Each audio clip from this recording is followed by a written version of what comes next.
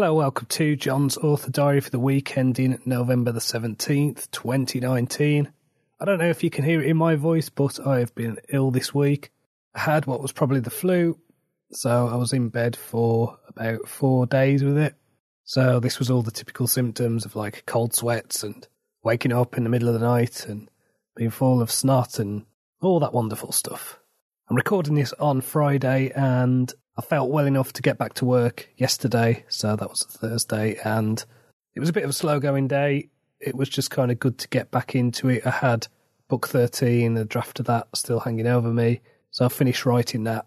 That had 3 more scenes left to do, so I wrote those. About 3,500 words I got written on the Thursday afternoon, and so today I've been redrafting the first 5 chapters. I'm really pleased with the story. I think it's a strong one. There's a lot of energy in it, which is good.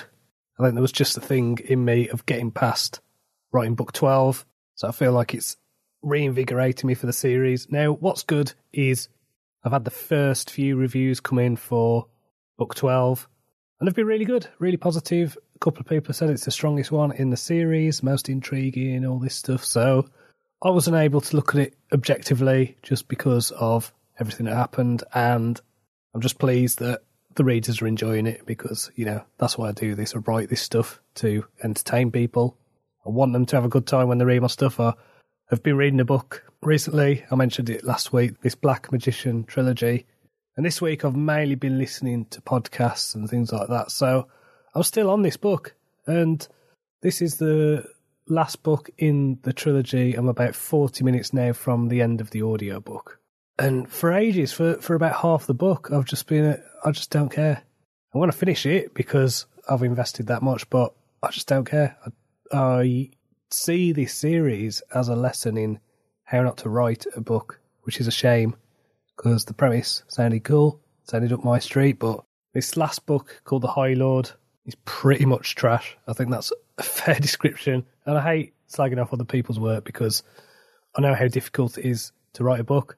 But at the same time, because I know how much effort I put into a story, this doesn't feel like the same effort or anything close to it has been put in. It's like I was about halfway through, and then suddenly there's a love story that's evolved. It's like, what? Wait, how's this turned up? Why? Like, I just wasn't convinced by the main character's motivations at all throughout this. I wasn't convinced by the love story. It was just impossible to care. So I feel like I just need to get through this last 40 minutes and just put it out of its misery. Now, there is another book in the series which is a prequel, but I am not going to read that. No way. I want to go back to probably the J. Kristoff series, which I mentioned a few weeks ago. That was good. There's a 3rd book of that out now, and got a couple of Audible credits burning a hole in my pocket, so I'm going to listen to that. I'm probably going to listen to the new one by R.J. Barker. So I've got books I want to listen to, and this one is just dragging. So in terms of the podcast stuff, though, I've been listening to a few that are quite dark, to be honest. They are about Jeffrey Epstein, who was able to run basically a child sex trafficking ring for decades. So he was a guy who was maybe a billionaire. This is the thing, there's so many weird things about this guy that people aren't even sure if he was a billionaire or not.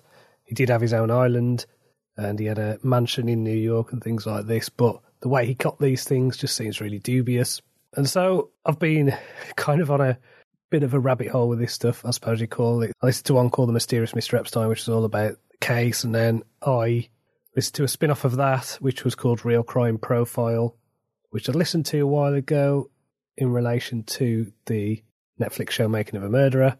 So these are, I think they're like an FBI profiler and someone who used to work for Scotland Yard, and they talk about the psychological breakdown of the character of Jeffrey Epstein. And I think what is intriguing about it is that it does bring in all these elite figures.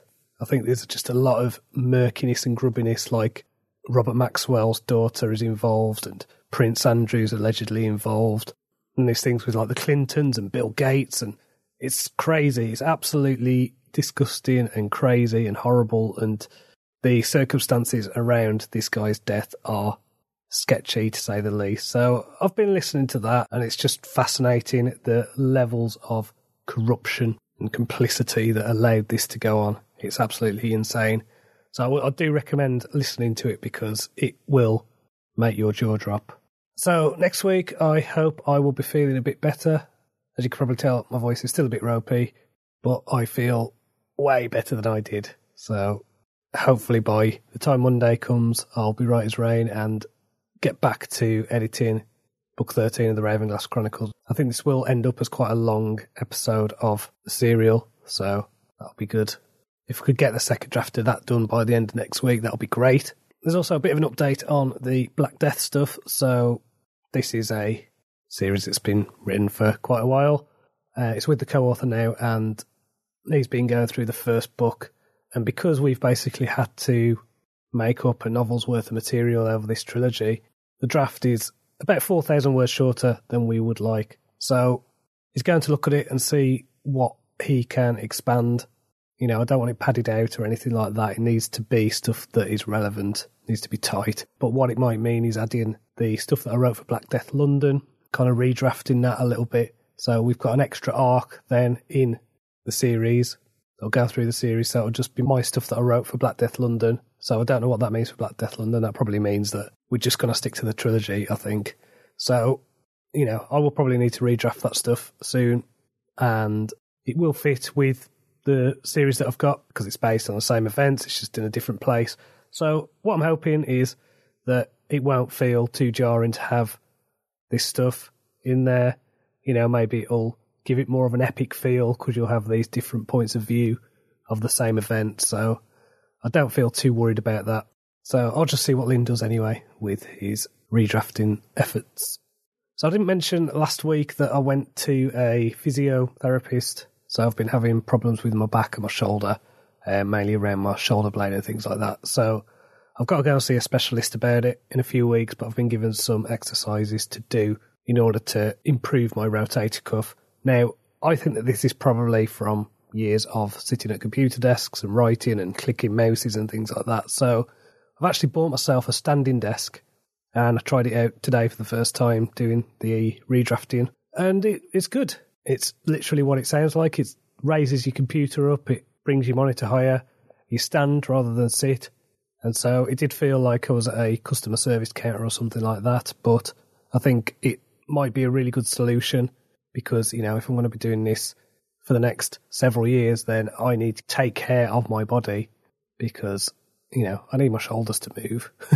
Don't like the fact that my shoulder blades clunk whenever I try and rotate my arms, so hopefully that'll help. So I've also managed to submit my story for the Jekyll and Hyde anthology. So this is the story called The Princess and the Tailor. So this is a little prequel story to the Ravenglass Chronicles. It's set probably about 18 years before the events of the serial. So this is basically a story about how Kat's parents meet. And let's just say it doesn't go particularly well. Finally, I have been posting on my Patreon. I've been posting The Fool.